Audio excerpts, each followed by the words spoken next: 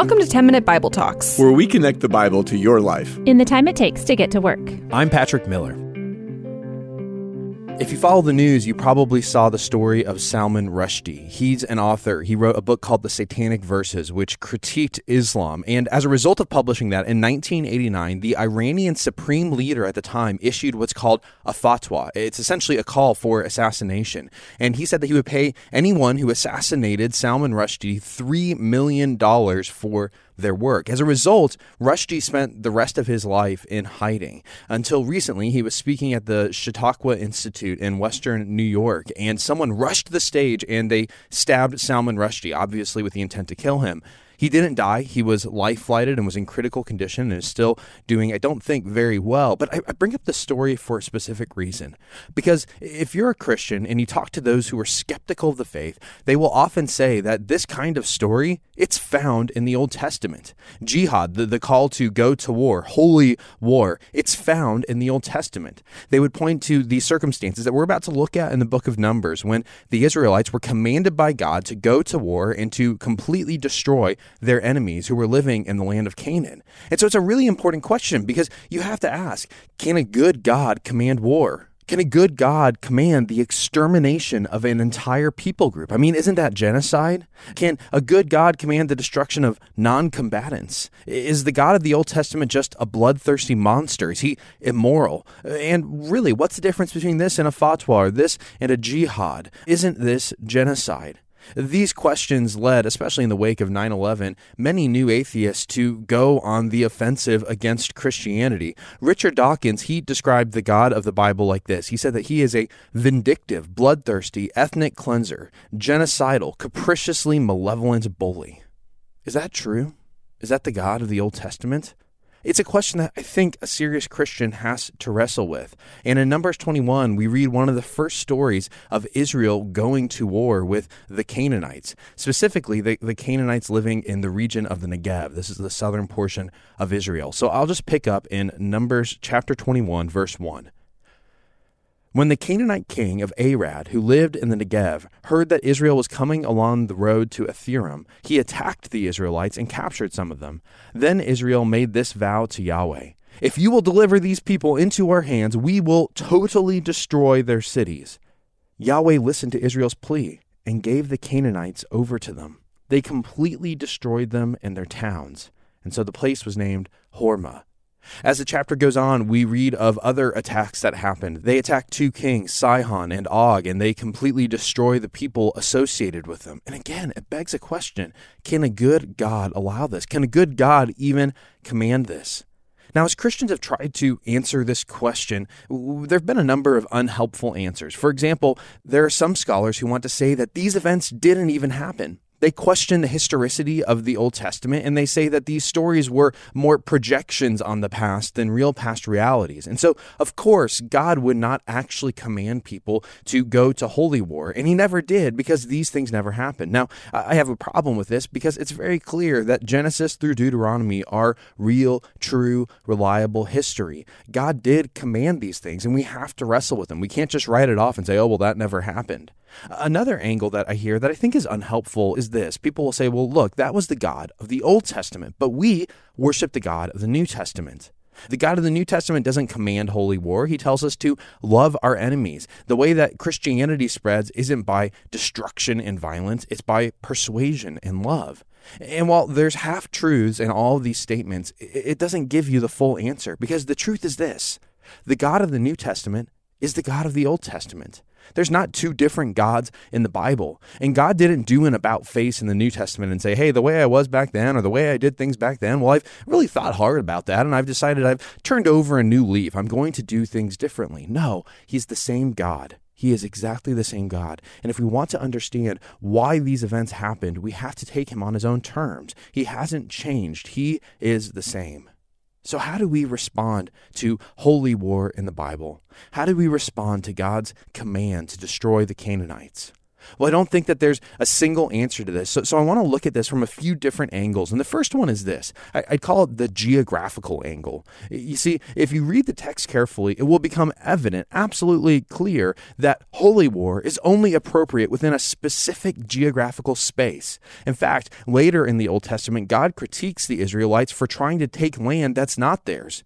Now, this begins to make sense when you understand that God sees himself as the superintender of history. He is sovereign over all nations. And there's this sense in which he's given different plots of land to different people groups. And he had given the land of Canaan to Israel all the way back in the time of Abraham, when he made his covenant with Abraham and he said, I'm going to give this land to you and your descendants. That doesn't mean that they have the right to spread that holy war outside of the land. In fact, quite the opposite. This is the one space that God has given to them. And so when they go into the land, he is giving Israel what he's committed to them. He is giving to Israel what is rightfully theirs.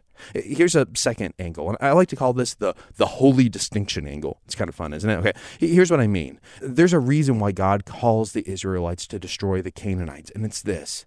Because he wanted them to be a light and salt in the world. He wanted them to live distinctively, to have a distinctive morality, to have distinctive worship, to have a distinctive vocation and calling in the world. And he understood that if they came into the land and they saw the idol worship that was happening there, they would be tempted to worship those idols too. They would give up on the distinctive morality that God had called them to. They would give up on the distinctive worship that God had called them to. And to give Israel a fresh start, he had to remove the Canaanites from the land. Here's a third angle. I like to call this one the justice angle.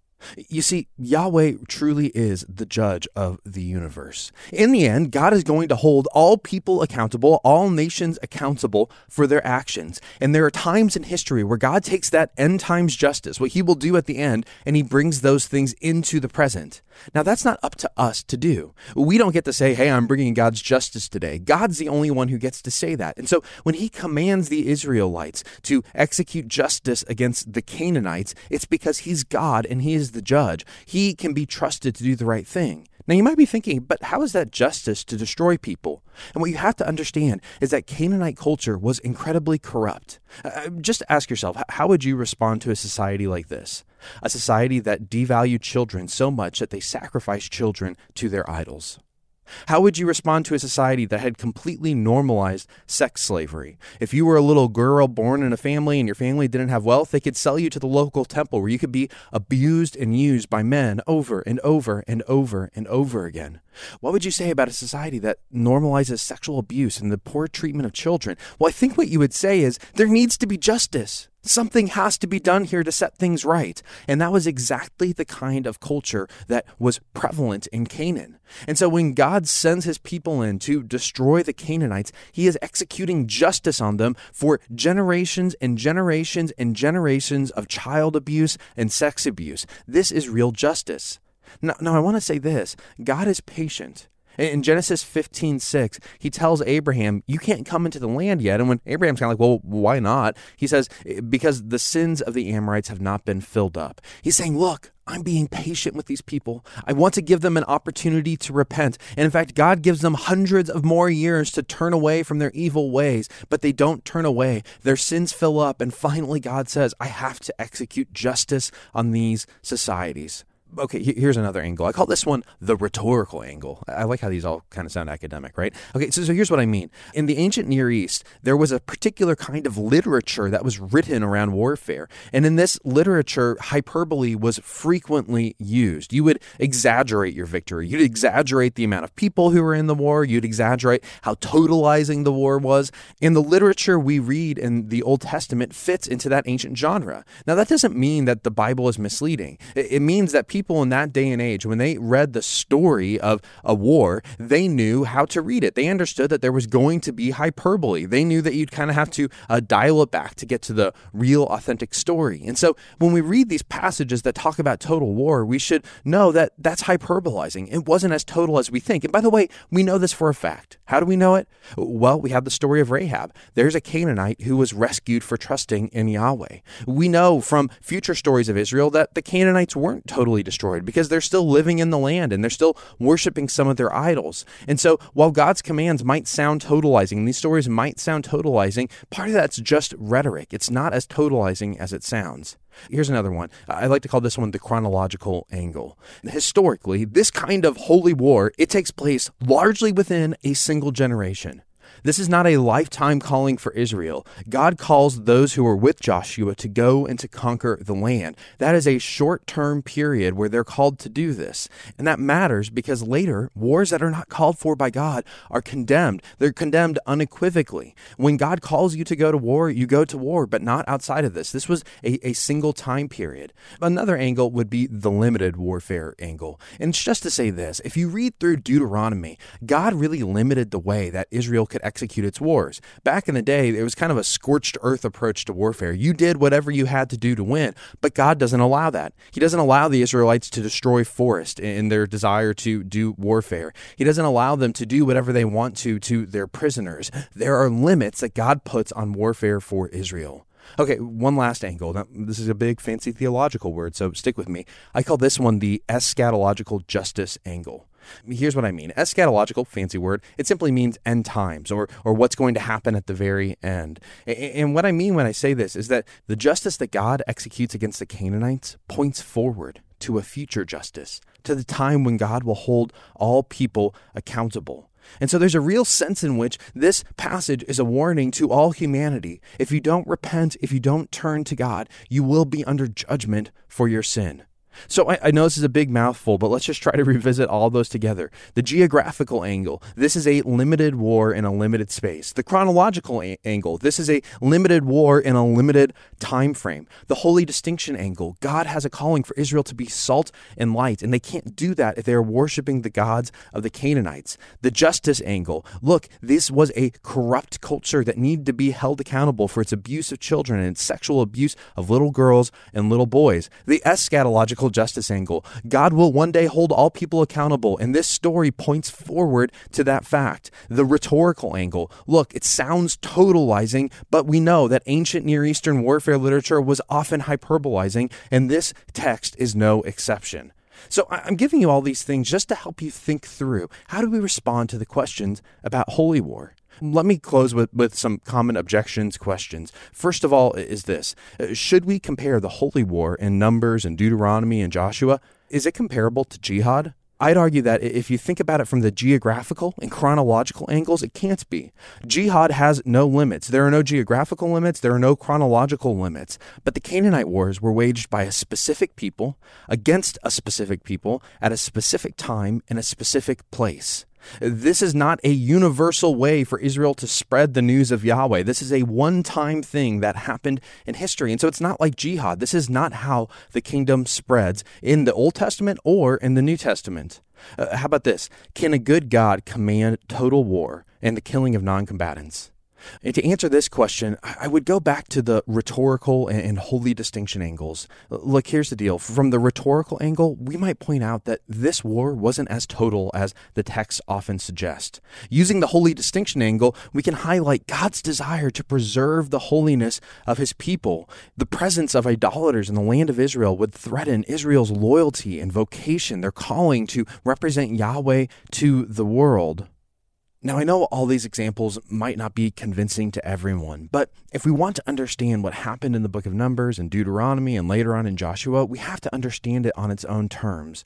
God is a good God. God is a patient God. God is a loving God.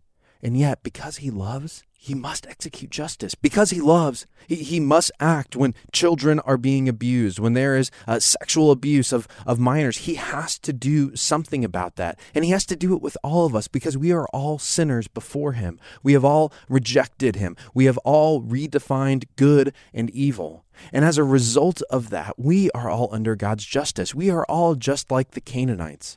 And so in that sense, this story does point us forward. Because if justice is God's only answer to sin, we're all in trouble. We're all under his justice. And yet we know that that's not the ultimate answer. The ultimate answer was Jesus dying on a cross. He took the justice of God in our place.